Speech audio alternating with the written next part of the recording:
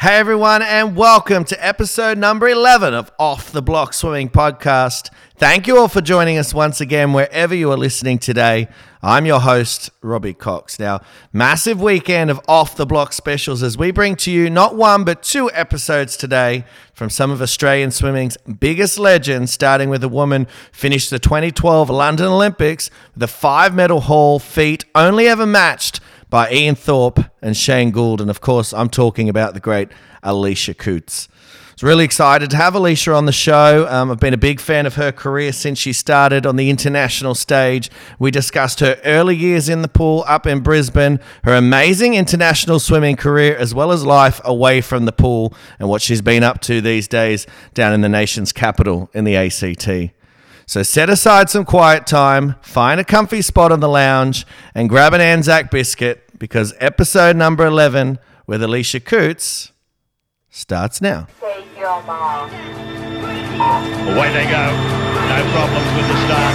There is 2 100s in the second in it. Gary Hall Jr., the extrovert, and Ian Thorpe battling it out down the pool. Thorpe is starting to go away from him. Oh, he's blowing him away now. Thorpe's gone more than a metre on Van den Heuvel's hand. But the finisher of all eyes is the great Madam Butterfly, Susie O'Neill. He's coming back. Oh, he surely can't do it to him again. Shepherd's in the white hats, Phelps in the black hats, and Phelps has got it. I cannot believe he's done that. Thorpe's in front, Thorpe and Hall, Thorpe goes in. Australia win. Joining us today on the show is a 3-time Olympian. Performing to an international standard for almost a decade, today's guest represented Australia at World Champs, Con Games, and Pan Pacs, racking up a super impressive 28 medals altogether. 2012, she was named Australian Institute of Sport Athlete of the Year, and in 2016, she announced her retirement from swimming, but not before finaling at her 3rd Olympics in Rio, ending her remarkable career at the top of her game where she started it. It's a very big warm welcome to Off the Block Swimming Podcast to Alicia Coutts. How are you, mate? Hey, how you going? Thank you for having me. Not a problem at all. Now, I always like to start off telling people where we are in the world. So I'm coming to you today from our very self-isolated quarantine studios in Sydney. Where have we caught you today? Yes, also self-quarantining in Canberra. Oh, nice. How is Canberra down there today? I know you went to the farmers market this morning. How was it? Yeah, it was pretty busy and had to line up for the hand washing station before we went in. So it took a little while to get in and get out with my few groceries, but all for the greater good. That's right. Now, obviously, as we just touched on, a lot going on in the world right now with the coronavirus and constant updates on the daily, it seems, with more and more restrictions. How have you and your family been affected? Well, I guess I feel like I'm actually quite lucky at the moment because I'm on maternity leave with my youngest, Leo. Yeah. So I haven't been out at work and I guess been exposed so much to it. So I've just basically been home with the boys and just trying to, keep them safe and isolated. But we do still have to go out every day because my husband's a teacher and because even though they've gone pupil free, they've still had to attend work every day. So, and earlier this year, our car was written off in that big hailstorm that they had here in Canberra. So we've just got the one car at the moment. So makes life a little bit more difficult. Yeah. So, it's nice to have the car just in case, an emergency happens. So, we get out and we drive him out to work and then pick him up again in the afternoon. So Mate, how has it been stuck in the house with the little ones? I know at the moment I'm off work as well, so I'm getting a lot of cardio work with my daughter Charlie, especially when she wants to go up and down the stairs. And she knows she's not supposed to. I say, don't go up, and she looks at me, smiles, and then as quick as she can, she goes up. How have you been going stuck in the house with the boys? Yes, no, it is exactly the same as that. Some days I'm like, oh my God, give me strength. But yes, he has very much his own cheeky personality, and Noah does what Noah wants to do. So it's been a bit hard, I think, since they closed all the parks and stuff, because normally we would just go out and, have a little run around at the park. But We do have a decent sized backyard, which is good. So I'm able to just let him outside to run around and burn off some energy because he has a lot of energy. Yes, they do. Now, mate, the Olympics have been pushed back to 2021, which was announced this week, which I think is a good thing, and it had to happen. But take us into the mindset of an athlete right now. Been so much training going to trying to make the Olympic team this year, and now it's been put back a year. How do you think you would have gone being in this situation? It was funny because we were actually driving past the AIS this morning, and I actually said to my husband, I'm so glad that I'm not an athlete anymore because it would break my heart to be in that position. And I know it's the best option, and, it's what needs to be done for the safety of not only the athletes, but obviously the spectators and officials and everyone that's going to be there. But, I really feel for them. You literally train 4 years, you have a 4-year cycle, you train 4 years for this, pinnacle event, especially, being a swimmer. It's the biggest event on the swimming program. So, I really feel for them because, a lot of people would have prepared and been, making sure they're in the shape of their life for this event. So I think, to get it pushed back by a year, some people, it could be detrimental, but for others it could be a blessing. So I think it sort of depends how you take the mindset of it all. I actually messaged my friend Ellie Cole the other day because, we're good friends and, Paralympic swimmer, and asked her how she was feeling about it, and she's actually happy because 3 weeks ago fell over and broke her hip. So for her, it's a silver lining, so she's got that opportunity to make the Paralympics next year now with recovery from breaking her hip. But so for some people it's a silver lining, for others it's heartbreaking. And I said to my husband this morning, like, all the pools are closed, all the training venues are closed. I mean, even the AIS, when I trained at the AIS, there was only a handful of swimmers in the pool. So you're like, how it's just crazy, really. Yeah, and I also think too, and a lot of athletes out there coming up to this Olympics wouldn't have probably told anyone, but some of the older athletes would have started thinking, this is my last go around, and sort of had themselves primed up for it. Now all of a sudden they've got to start to work out, well, do they have it in them to go another year? Exactly. Because they were coming to, to the end. Exactly, because I know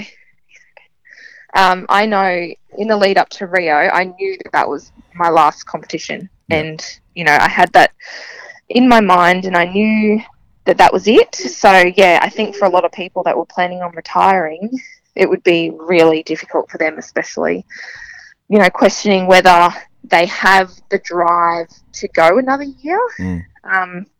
Because in their mind, I guess they were set like, this is it, I'm done after this. I go on to be a normal person. I have kids. I have other plans. So I think, that's definitely going to be really tough for those that were considering retiring after Tokyo. All right, now that's enough Corona talk for one day. Let's move on to your impressive career, mate. And I want to take you back to Brisbane, where little Alicia started training in her pool. What are your earliest memories of swimming as a youngster? Well, actually, my earliest memory of swimming was actually the day my dad died. Crazy enough, it was my first ever swimming carnival. Yeah. I was 7, and it's literally burned into my memory. I can remember every detail. So that day we were getting ready to go down the Gold Coast. We have a timeshare unit down there. We were going to go down the Gold Coast after I went to my swimming carnival. 20 past 10 in the morning, my dad passed away from non-Hodgkin's lymphoma at home. I remember thinking to myself that it wasn't real.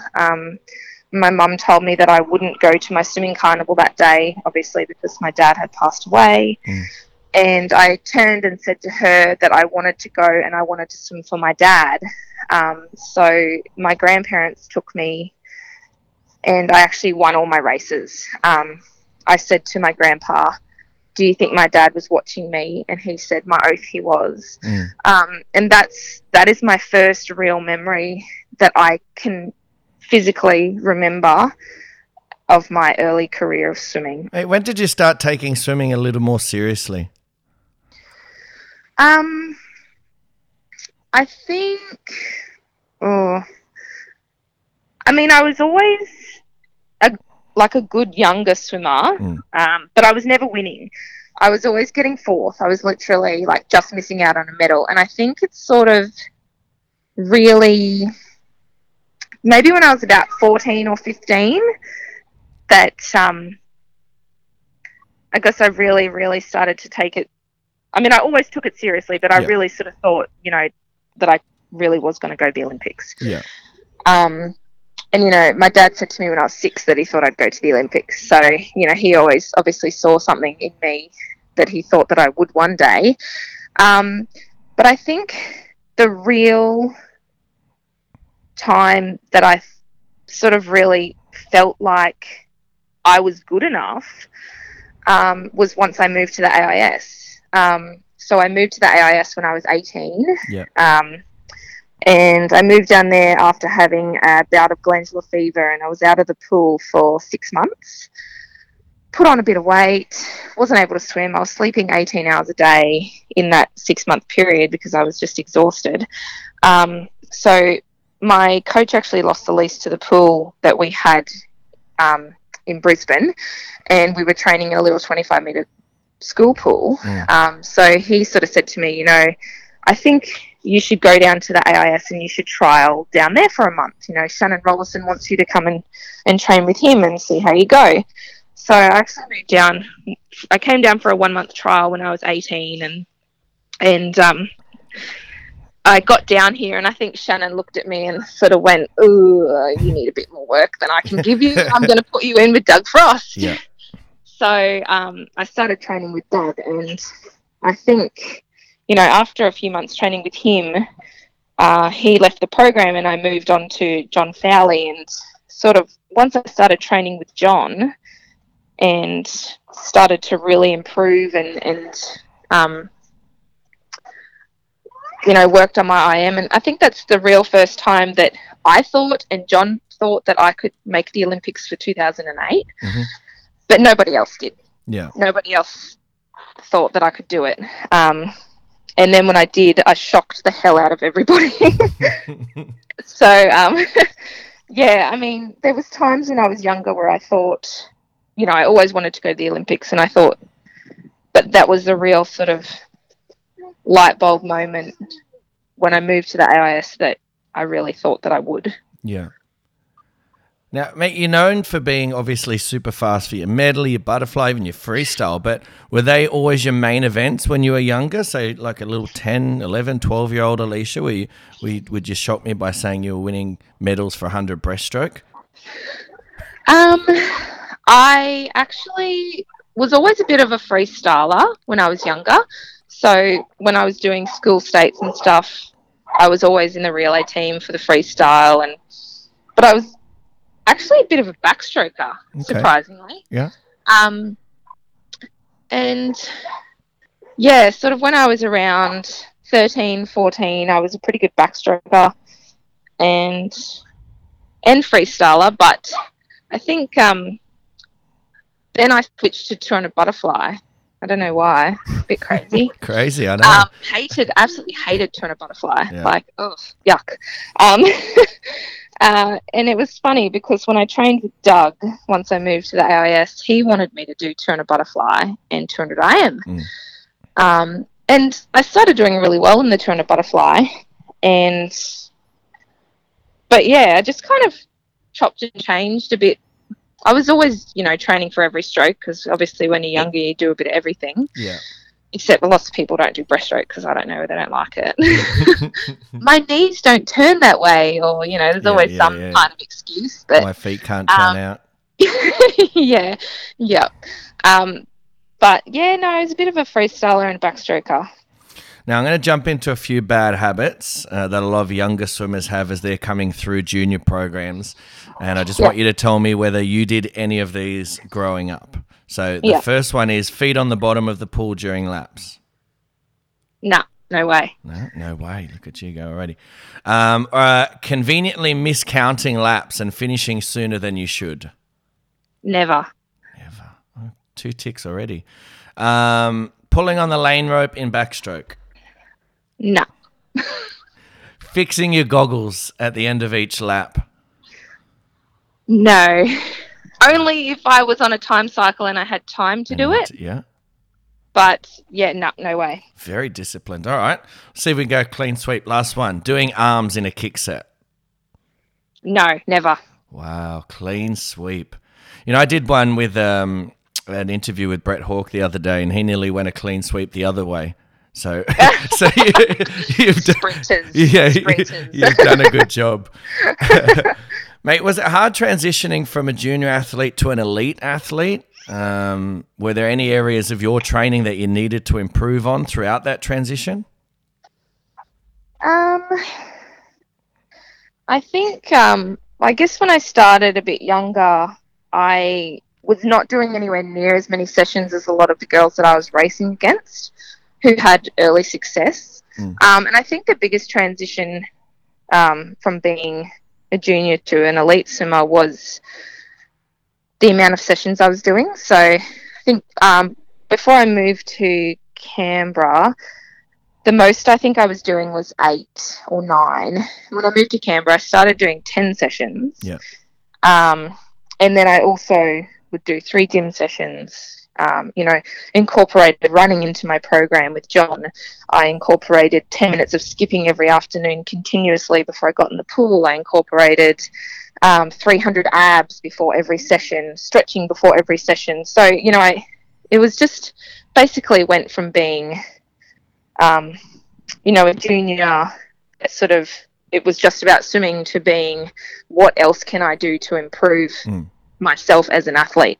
I incorporated a lot of other things into myself as an athlete once I became, a serious, devoted. Yeah. I guess almost as if you were a swimmer before and you transitioned into an athlete. Yes, exactly. Mate, 2008, you make your first Olympic team for Beijing. What was that experience like?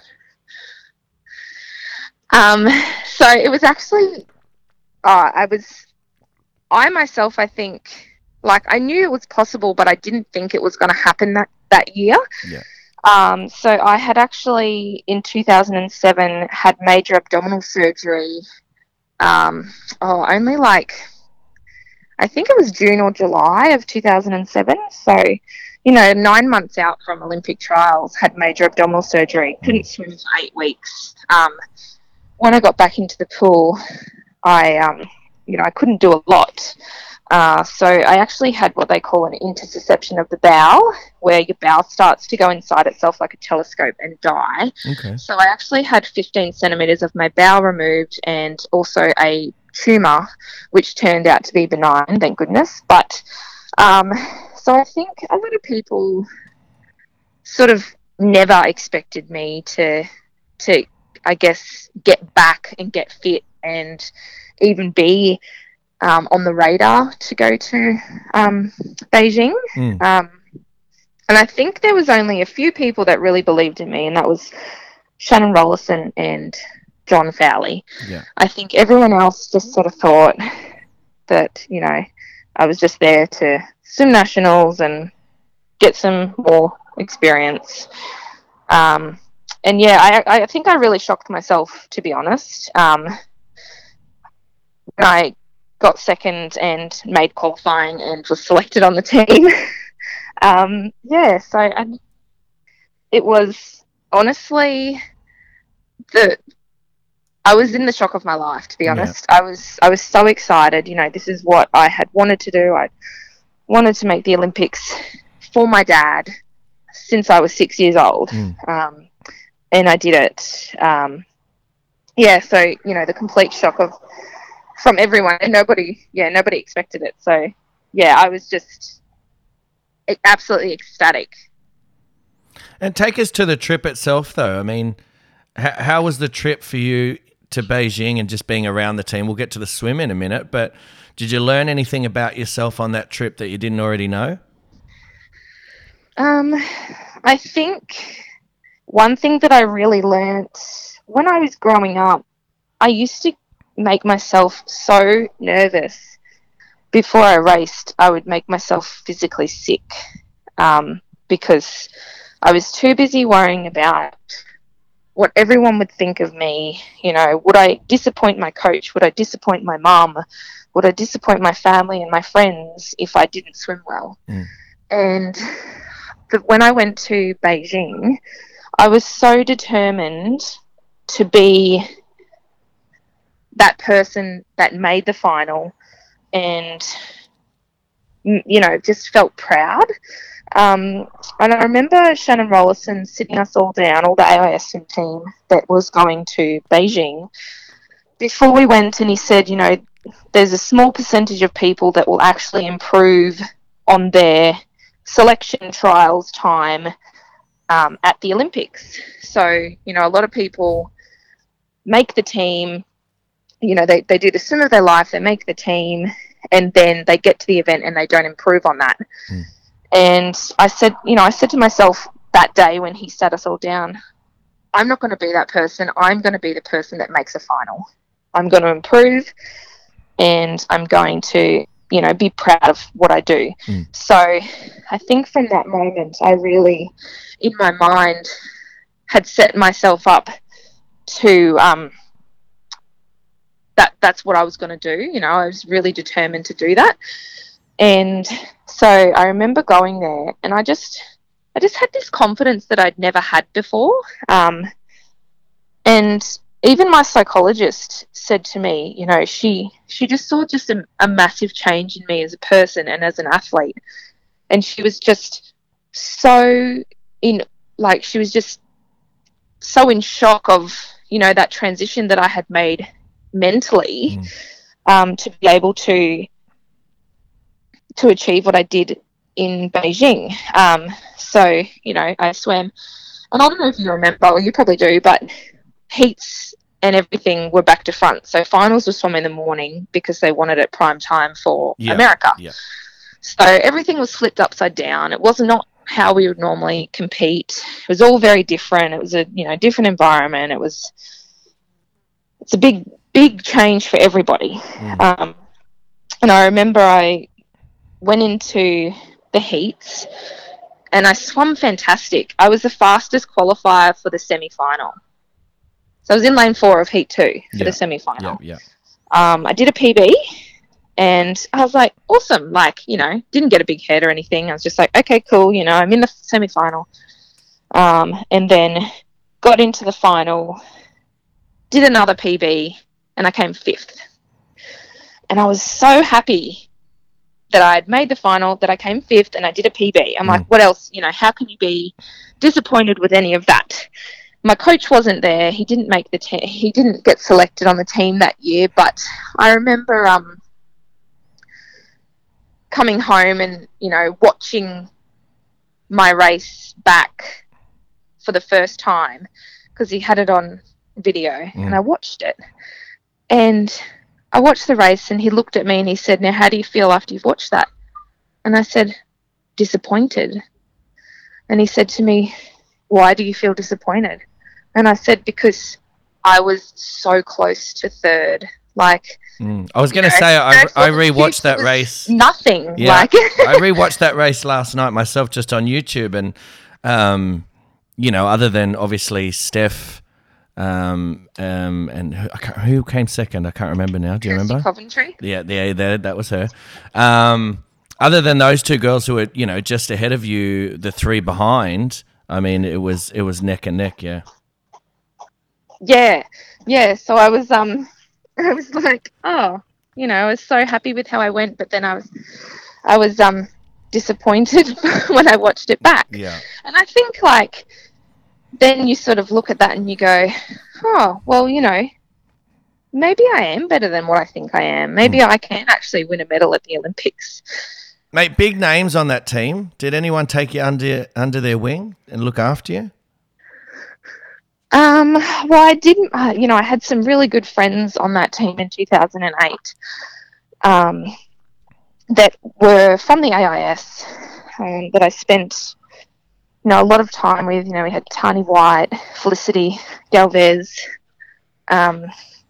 Sally Foster, now Sally Hunter, and a lot of the AIS girls.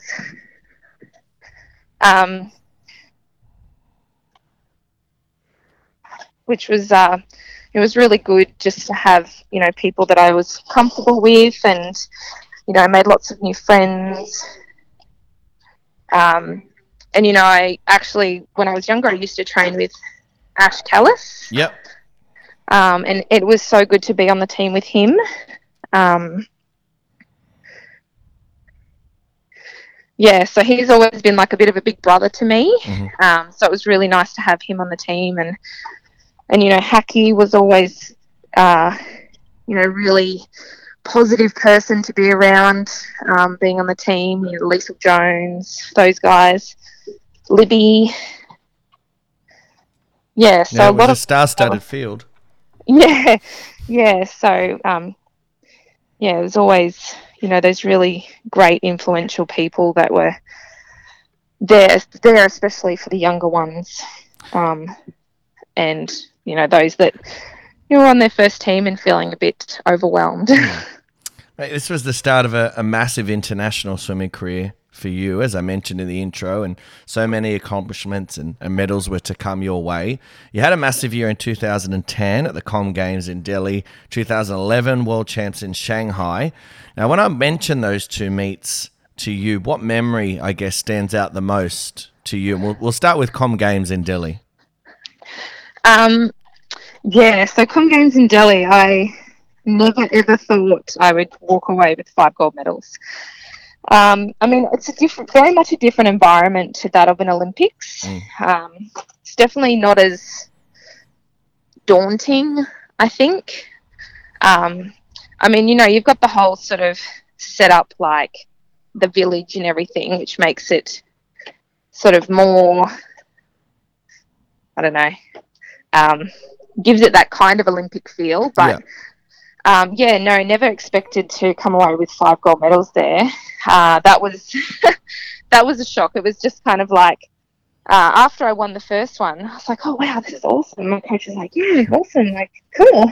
And then I won the second one, and he was like, oh wow, like 2, geez. Yeah. And then it just kind of kept snowballing from there, and I was just like, wow, like totally unexpected. And I actually remember, I won't say the coach's name, but in the lead up to Commonwealth Games, an old school coach came to our pool and watched us swim. Mm-hmm. And, I never had any dealings with this coach, but, he's well known, and a lot of people would know his name, and came to the pool and watched us swim and sort of said to my coach, he looked at me and he said, she won't win anything. She won't do any well. She won't do any good. Really? From one session, he saw that? Yeah, from one session, just watching me for a little bit in the pool, and he was like, yeah, no, she won't do any good. And I remember my coach telling me, and I just was like, just had this sort of fire. And I'm like, I'm going to show you. I'll show you what I can do. So, do you think he really said it? Did you hear him say it?Maybe it was just a coaching masterstroke. No, I believe my coach tells me these things. So, just funny how, people have these ideas in their head. And, I just kind of thought to myself, oh, well, I'm just going to show him. Mm-hmm. And I did. So. No, you definitely. You walked away with the medals, as you said, but more importantly, a bigger question from Delhi. How was your stomach walking away from there? Were you okay? Were you healthy? I'll be completely honest with you. I lived on Imodium the whole time I was there. I only ate pizza and pasta because no fresh fruit or veggies. We didn't want anything washed in their water. yes, I was literally sick the whole time I was there. And I think a lot of athletes were, but as I said, I lived on Imodium. It was everyone's best friend. The facilities and stuff were interesting. I could imagine. There is actually this one story that I tell people when they ask me about my experiences in Delhi, and I remember getting to the apartment building that we were staying in the village, and we all rocked up to the front of it, and there was literally like this massive death pit hole. It would have been I don't know, probably like 25 meters wide, and just this big circle that was unfinished, that just fell like 2 stories down to like oblivion. And there was just some tape around it. And then you got into your apartment and you went up, and like the inside was okay, and then you'd go out on the balcony and there was no railings on any balconies. Wow. So it was an interesting place to visit. And also getting on the buses to head to the pool, and I remember sitting on the bus with my teammate Cam Prosser, and we were both sitting there, and we took a selfie together, and behind us was standing a guard with a machine gun. And that was just the reality of the event. So it was very interesting. Hey, what about World Champs in Shanghai? What are your memories of Shanghai? I think my memories of Shanghai are people asking me why, the media asking me basically, why did I choose to do my 2 main events when they were like 2 events apart? And I just remember thinking, like, you wouldn't ask Usain Bolt to drop one of his main events because they were close together. I know it's different. Yeah. Obviously running, they're not going to be on the same day, but they're my events, and I think it made me a tougher person and a tougher athlete to be able to do that backup. So the 100 butterfly final and the 200 IM final, there was one event between them, and I got out of the 100 butterfly and I finished second to Dana Vollmer. I did a PB, happy with the swim, so close. Missed out on the gold by, I think it was 0.07 of a second. And then I did a couple of 100 meters swim down, which was all I could do in the time frame. And I remember my coach walking me to marshalling and sitting with me and just saying to me, just breathe, just relax. And I was hurting a lot. I was in a lot of pain. With the events being so close together, but I'd still managed to get in and do my 200 IM, and and I remember diving in and hitting the water, and for a fraction of a second thinking to myself, you know what, you're hurting, it's okay, don't worry. And then I thought, you know what, just push through it, just give it everything. So I did. And I came second by 0.1 of a second behind Yu Xuan. Yeah. So I collectively missed out on 2 gold medals in one night by 0.1. I think it was actually 0.18 of a second. So it was 0.08 for the fly and 0.10 for the IM. And, the questions I got for the media was, if you had dropped one of the events, you would have won gold. At least 1 gold. And I thought, and, I said to them, like, to me, it's not about that. To me, it's about pushing myself and, seeing what I can do as an athlete. Yeah. I wasn't prepared to drop one of my main events. It's setting me up for the possibility of this happening at the Olympics. If I want to give it everything I've got, I know in myself that I literally pushed myself to the absolute optimum that I could. So I think that's the one memory that sticks out with that event. 2012 is is a pretty big year for you in your swimming career. And let's go back to the trials, though, for London. Before you win the 100 fly, beating Jess Shipper, Libby Trickett to book your ticket to London. It's not a bad way to do it, to beat two legends in Jess and Libby. And I guess the competition in Australian swimming was so high that you were almost, in an Olympic final at the trials. Yeah, definitely. It was definitely a star-studded field for that 100 butterfly. You have been in many high-pressure situations with Olympics and world champs, finals, all this sort of stuff. How do you cope with those situations? I mean, we hear so many people in these days, trying to get their arousal levels right. Some people need to be super psyched up and ready to go. Some people need to stay really chilled. How were you as an athlete getting ready for those sort of events?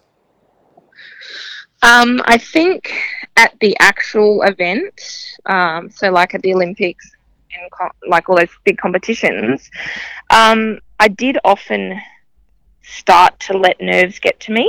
And I think obviously a little bit of nerves is good, but if you have too much, it can definitely be detrimental to your race. And I actually am grateful for my coach in that situation, because I remember going up for my finals in London, and before my 200 IM final, I was in tears. I was so nervous. And my coach said to me, he pulled me along, took me into the corridor, and he pulled me aside and he said to me, have you been nervous before? And I said, yes. And he said, and how did you go? I said, I went well. And he said, have you trained your butt off? Yes, I have. Are you in the shape of your life? Yes, I am. And he just kind of reiterated in my mind that I had done everything. I'd ticked all the boxes that I could to do the best performance that I could in the pool. So I think having him, just ask me those questions before I went up if I was nervous, and he could tell that when I was nervous, because I would get really quiet and I wouldn't talk, and he'd try to talk to me and I just kind of go inside my little shell. And so I think having him there and having him there and having him ask me those questions, it was really helpful for me mentally. And I think the only thing that was ever holding me back in any way was my nerves. Yeah. Mate, you mentioned the London Olympics there, and it was a massive meet for you. You would go on to join Ian Thorpe and Shane Gould in being one of the only swimmers to get a 5-medal haul from one Olympics, which is, puts you in pretty esteemed company. The meet itself, from an Australian team point of view, would go on to be, not such a great one from a public point of view. How do you look back on that meet? I feel really sad about it. Just because, I've always had people say, you never got the recognition that you deserved from London. Yeah. Because it was overshadowed by controversy with the Still Knocks thing with the boys, and also the fact that we only won one gold medal in the pool. And, people expect more of that off the swim team. And I think also people need to understand that being an elite swimmer, there are very few elite swimmers that actually make money from swimming. Yeah. And, like my whole swimming career, I worked in a pub, like a sports club. I worked at the RSPCA. I always worked, like it. And I think it really upset me that, I had these great successes and, as you said, third person in the history of Australian swimming to win 3 Olympic medals in one Olympic. Yeah, it was a massive deal. and like nobody cared about it, which just made me feel a bit sad. Like, you know, all my hard work and my achievements didn't matter. Yeah. Mate, do you feel, and I know looking back and doing my research, and I've always been a big fan of your swimming career myself, do you feel slightly underrated, I guess, as an athlete when you were swimming? Again, looking at your achievements, 28 medals altogether internationally. You get the 5 medals from one Olympics, which puts you up there with, I said, Ian Thorpe, Shane Gould. Do you feel slightly possibly underrated as an athlete in your career? Like I said, I get told very often that I never got any of the recognition that I deserved as an athlete. Yeah. And yeah, I mean, I was always all about my performances doing the talking. I think also, you know, some people are always putting themselves in the spotlight, and that was never me. I've never been someone that flaunts my achievements or, you know, goes up to people and be like, oh, I won these many Olympic medals and I'm an Olympic swimmer and I won this. Like, that's not me. I'm not that kind of person. I worked at my job after having my son. Like, I'm on maternity leave at the moment, but you know, like, it was a year or so before a lot of people even knew that I was a swimmer, and that's only because somebody told them. Like, you know, so I don't talk about it. Yeah. If people know about it, yeah, fine, I'll talk to them about it, but I don't bring it up in conversation. That's just not the person that I am. I'm just, I don't know, I guess you could say I'm just a normal person. No, I like it, mate. I respect it a lot anyway. I was doing my research on you, as I do for all podcasts. I like to be very well read on who I'm talking to. And it was fairly evident to me that from 2010, you were a pretty prominent figure in Australian relays. Now, I know individually you accomplished so much and you achieved a lot, but how proud of you of the teams that you were a part of and what you girls accomplished? I absolutely loved being part of the relay teams with those girls. And I think, like 2012 when we won that gold medal, I've never been so proud. And, you know, to do it alongside those 3 other girls was just the best feeling. And just to be able to share that ecstatic excitement with them, and, you know, stand up on that medal dais, it was just the best feeling. And, you know, you can never explain just how much pride you feel in yourself. And, you know, to be a part of that relay team for, you know, such a long period of my career, it was just really nice just working alongside those girls, and not having it all just be about you as an individual athlete, but being part of a team. And it was just fun. You know, it was fun to get in there and to race with them, you know, get behind the blocks and just have a bit of a giggle and have a laugh. And it just made it took a lot of the mental pressure off, because we made it fun. But yeah, it was a really great thing to be a part of. Like, I'm so grateful to have been part of the relay team, because I know not a lot of athletes get to be in the relays. You know, it's only a select few in certain strokes. So a lot of athletes don't get to experience it at that top level. So I'm very grateful to have been part of those relay teams.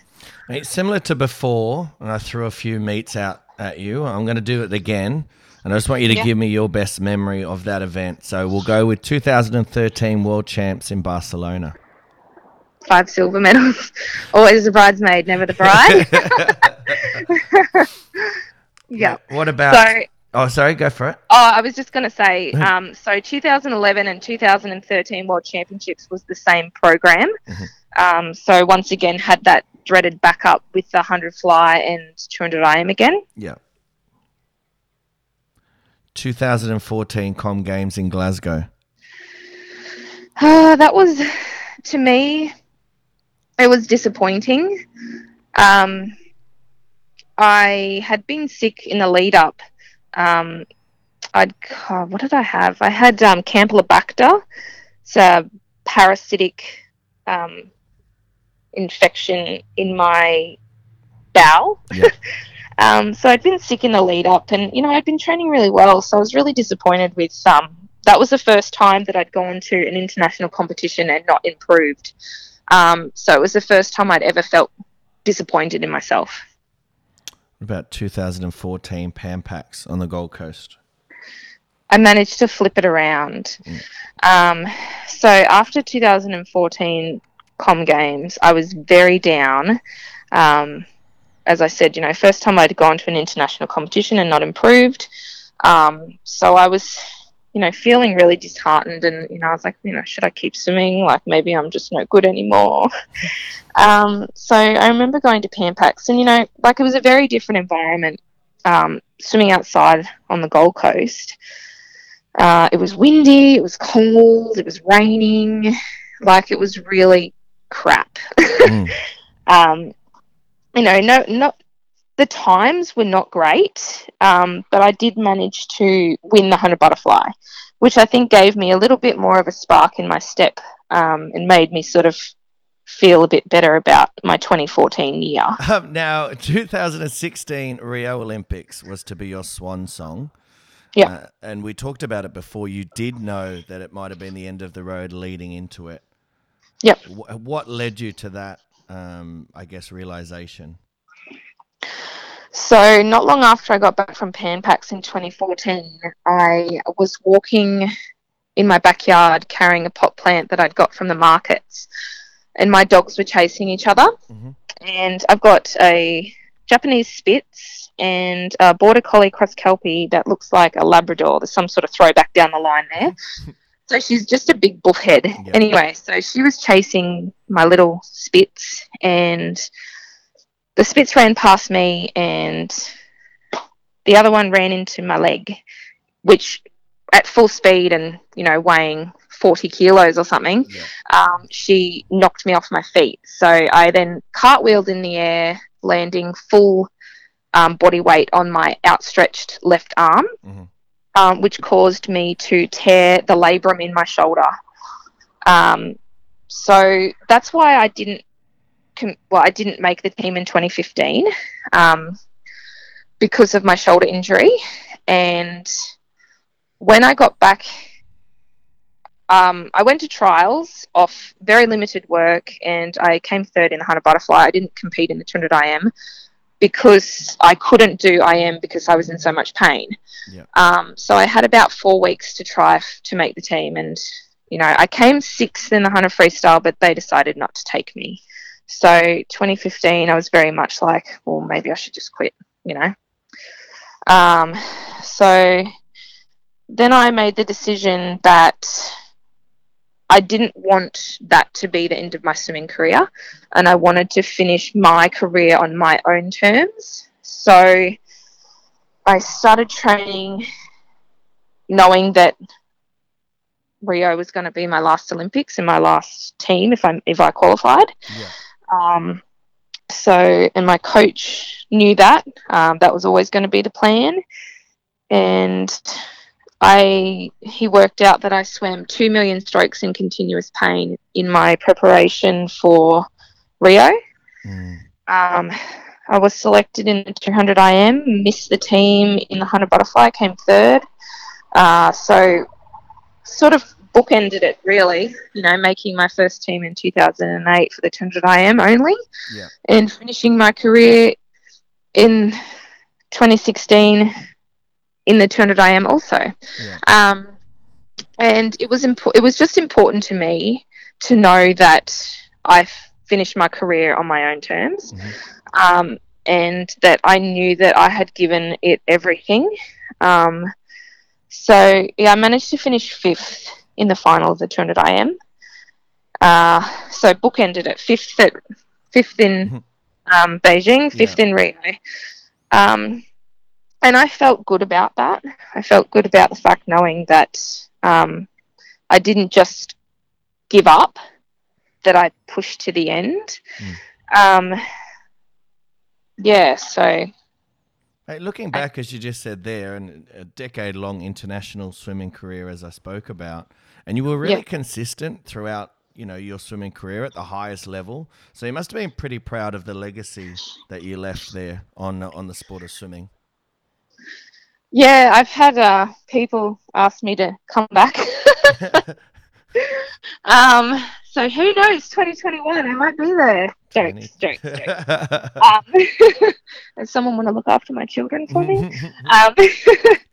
Yeah, no, I'm really happy with what I achieved, and I feel really proud of my results, and I think also the discipline that I learnt as an athlete really set me up for what I do now, and for life, because I'm a determined person, and I'm persistent, and I give everything 100%. So I'm really grateful for what swimming has given me as a person as well. Hey, talk to me about what you're up to these days. I know you've got 2 gorgeous kids with Noah and Leo. Must keep you on your toes. Yes, so Noah will be 3 in May, so he's going through that toddler/three-nager age. And some days I'm like, I just want to go back to work because he is hard work. I'm very grateful that we have a decent-sized backyard that I can let him run around and burn some energy off. Leo is easy, he's 6 months old, so he's kind of just like a potato, and he just lays there a bit. He's very chill. He's very relaxed. He's not a clinger. He's happy as long as he's fed and changed, and you look at him and pull faces and make him laugh, and so he's easy. How do they go in the pool? Have they been in for a swim? How do they go? Noah goes to swimming lessons on a Saturday, and he's a terrible listener. So he must get that from his father, because I was a fantastic listener in the pool. Absolutely. So I think hopefully he will, pick it up, and the most important thing to me is that he can save himself in the water. Yeah. I don't feel like he needs to be an Olympic swimmer, or I don't have any high expectations on him to follow in my footsteps or anything. If he wants to, that's fine. He can do that. Yeah. But he loves the water, and he loves playing in it. Obviously, he's not quite old enough to be at stroke stage, but as long as he can save himself, if he gets into trouble, then that's the most important thing to me. Mm-hmm. How is Alicia Coutts, the mum, different from Alicia Coutts, the athlete? Alicia Coutts, the mum. Let me think. Well, I've been trying to get fit again and work out and lose weight. And I think since this whole, apocalypse has happened, Alicia Coutts, the mum, has got into the child's Easter eggs. Yeah. But I don't know. I think I'm still pretty laid back. But I don't know. Sometimes I'm like, want my husband to take the children so I can have 5 minutes of mental health time. I don't think you're alone there, though. I think we're all in that boat as well. You just need a little bit of time to yourself. Yeah. And I do miss just being able to go to the pool and just have a swim and, be in my own mind and not just be surrounded by children 24/7. I guess I don't get a lot of me time anymore. My husband tries to give me, he's like, I'll take the boys out on the weekend and you just have a sleep in or whatever. But I'm more like, I want to come with you. I want to do the fun stuff. Take me with you. So I don't know, I'd love to be able to get back in and have some time to myself in the pool, but we'll see. Mate, I follow you on Instagram, and my wife loves a lot of the promotional stuff you post for your various companies that you do stuff for there. And that must keep you pretty busy. How did you get involved with that, with all that sort of stuff and promoting that stuff on Instagram? So I've developed, I guess, since having the boys, good relationships with a lot of, children's companies and baby companies and things like that. And, every so often someone will send me a message and say, can we send you some of our products to try? And then, can you sort of, if you like them, would you like to, tell your followers about them and things like that? So, sometimes I get things to sort of promote. Obviously, I only promote things that I, actually believe in. Yeah. I wouldn't take on something that I didn't sit well with me or whatever. But yeah, we're brand ambassadors for a couple of companies. So we've got the beautiful natural baby skincare range, Lovekins, which is owned by a beautiful lady called Amanda Estri, and she's in Sydney, and all her products are made with beautiful Australian ingredients. So we've got Kakadu plum and beautiful native ingredients like that. So that's what I use on my boys, and we've been associated with Amanda since Noah was born, and I've always used her products on him and Leo. So we feel very grateful to be a part of such a beautiful company, and it's just a small company but expanding. And then we're also brand ambassadors for a little company called Mio Play. So they do baby play gyms and teething toys, and they actually give all their profits to medical research. So I think that was great for me to be involved with a company like that, that's about giving back to the community, and it's a beautiful products, and just beautiful people. And then we're also brand ambassadors for Chico Australia, with their baby products as well. So they do a range of bassinets and children's toys, and they've got pretty much everything that you could need for a baby. So yeah. Mate, do you still keep up to date with the current athletes in the pool? And if yes, who are some of your favourites to watch race? I love watching Ariarne Titmus. She's fantastic. I think she's down to earth, just a real hard worker. She's about like I feel a little bit like she's very much like me as an athlete, very much lets her swimming talk for itself. She's not about being in the limelight or the spotlight. She just a real pleasure to watch. And then I've still got, some friends that are still swimming, like Ellie Cole. Make sure to keep looking at what she's up to. Kate and Bronte Campbell, still got, watching them and what they're up to. And, I've still got quite a few of the girls that I was on the team with that I like to watch race. James Roberts and, a lot of those guys. So, I always enjoy watching the swimming, and, it's always different now these days, watching a lot of the younger kids that I guess I never got the experience to hang around with, or, but yeah, it's always enjoyable watching. Is there anyone you look at now and think, I'd love to race them, and you never got the opportunity to?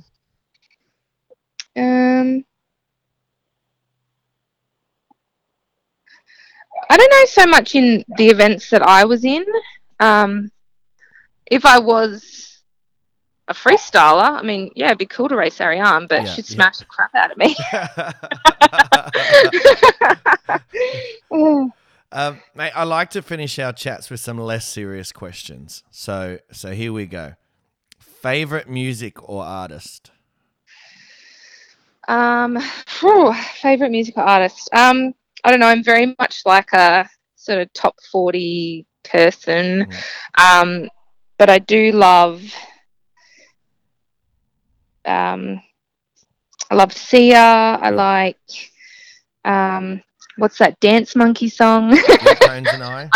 I seriously don't get to listen to much music these days. So when I do hear a song, I'm like, I don't even know who it's by, but I like that song. Was Dance Monkey a hit with the boys? I know Charlie, anytime that song comes on, she just starts dancing around. Yeah, Noah loves, but he also loves the Wiggles. So Mate, books or movies? movies. What's your favorite movie? The Notebook. Oh, very nice. That was on Valentine's Day. I made sure we were out so we couldn't stay home and watch So you didn't have to watch it. Yeah, exactly. Mate, what's your biggest fear? My biggest fear. Heights, I think. Like I'm happy to go on a roller coaster and stuff like at a theme park, but there's no way in hell you'd get me jumping out of an airplane, skydiving, bungee jumping, any of that. No way in hell. No way. Mate, what's your favorite meal? I love a good pork belly or some scallops, like Yeah. yum. Just sitting at the beach for chips and scallops. Yeah.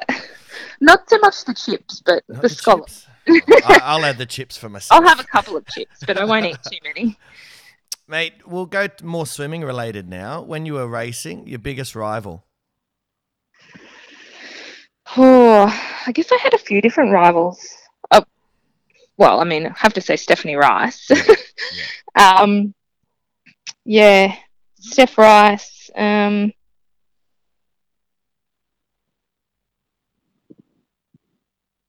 Dana Vollmer, in the IM. Yeah. I mean, in the fly, Yu Xuan. Okay, what about teammate that was the biggest pest? We all know that every squad has a few pests around the group, and you need them. Oh, I don't know. There was a few that you just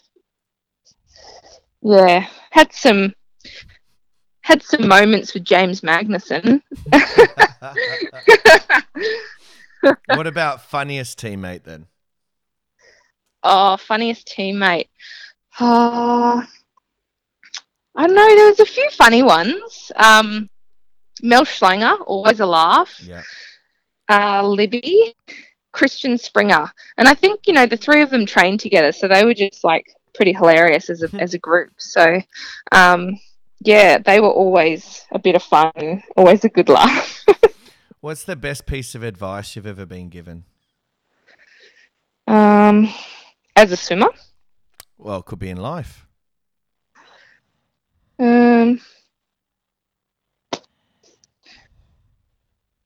Just be you. Just do what you do, I guess. What do you think about when you're alone in the car? So I don't know if that happens very often these days with the kids, but if you have a chance and you're driving in the car and you're on your own, do you sing? What do you do when you're just sitting there in the car? Like to sing, or I just like to sit in peace and quiet. And finally, mate, if you were stuck in an elevator, a large elevator, and you had three people, you could pick three people to be in there with you, who would they be? Three, like people that I know, or we could say anyone. We'll take. I know I did this with Gian, and she said she had to take family out of it, otherwise she'd be in trouble for not having a husband and people in with her. So we'll take family out of it. Just three, celebrities or people that you respect, or three people.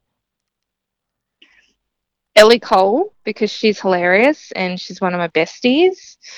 Oh, who else? Well,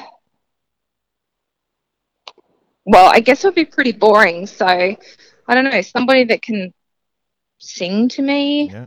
maybe. You could have Sia in there. You said you like Yeah, we'll have Sia, Sia. She's Aussie too, so and probably Rebel Wilson because she's funny too. yeah, I like her. She would be funny.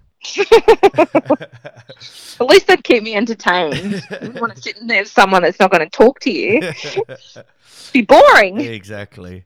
Mate, I think we'll wrap it up there, and thank you so much for taking the time to come on the show today and have a chat. I know you've got a lot going on at home with the boys, and it's been an absolute pleasure to interview, and I hope you enjoyed the chat as well. Look forward to catching up once again sometime in the future, and I hope you and your family stay safe down there with everything going on at the moment, and try not to let the boys drive you too crazy. But until then, mate, thank you very much for coming on Off the Block Swimming Podcast. Thank you so much for having me. I really enjoyed the chat. Not a trouble at all, mate. Thank you very much. Thank you. Today's episode is proudly powered by ProSwim Workouts. For a 40% discount off their premium membership, make sure you visit the website at proswimworkouts.com. Use that promotional code OTBSP, OTBSP, and yes, that does stand for Off the Block Swimming Podcast for those of you playing along at home. Go check out the website today at proswimworkouts.com, and again, use that code OTBSP to receive a 40% discount off memberships. Now, episode number 12 also comes out today and features an Australian swimming legend and one of the fastest men to ever dive into the pool. Of course, I'm talking about former world record holder himself, Mr. Michael Klim. Spoke to Michael last Friday from Bali and had an awesome chat about his swimming career, his skincare business, Bali life, and a whole lot more. So it's definitely a must-listen to episode, so make sure you don't miss it. Until then, though, please make sure you're up tomorrow morning at 6 a.m. to pay your respects to the Anzacs. Also, make sure you're playing 2 up at home, since we can't get out to the RSL clubs. And don't forget, please, don't have too many Anzac biscuits. And it's bye for now.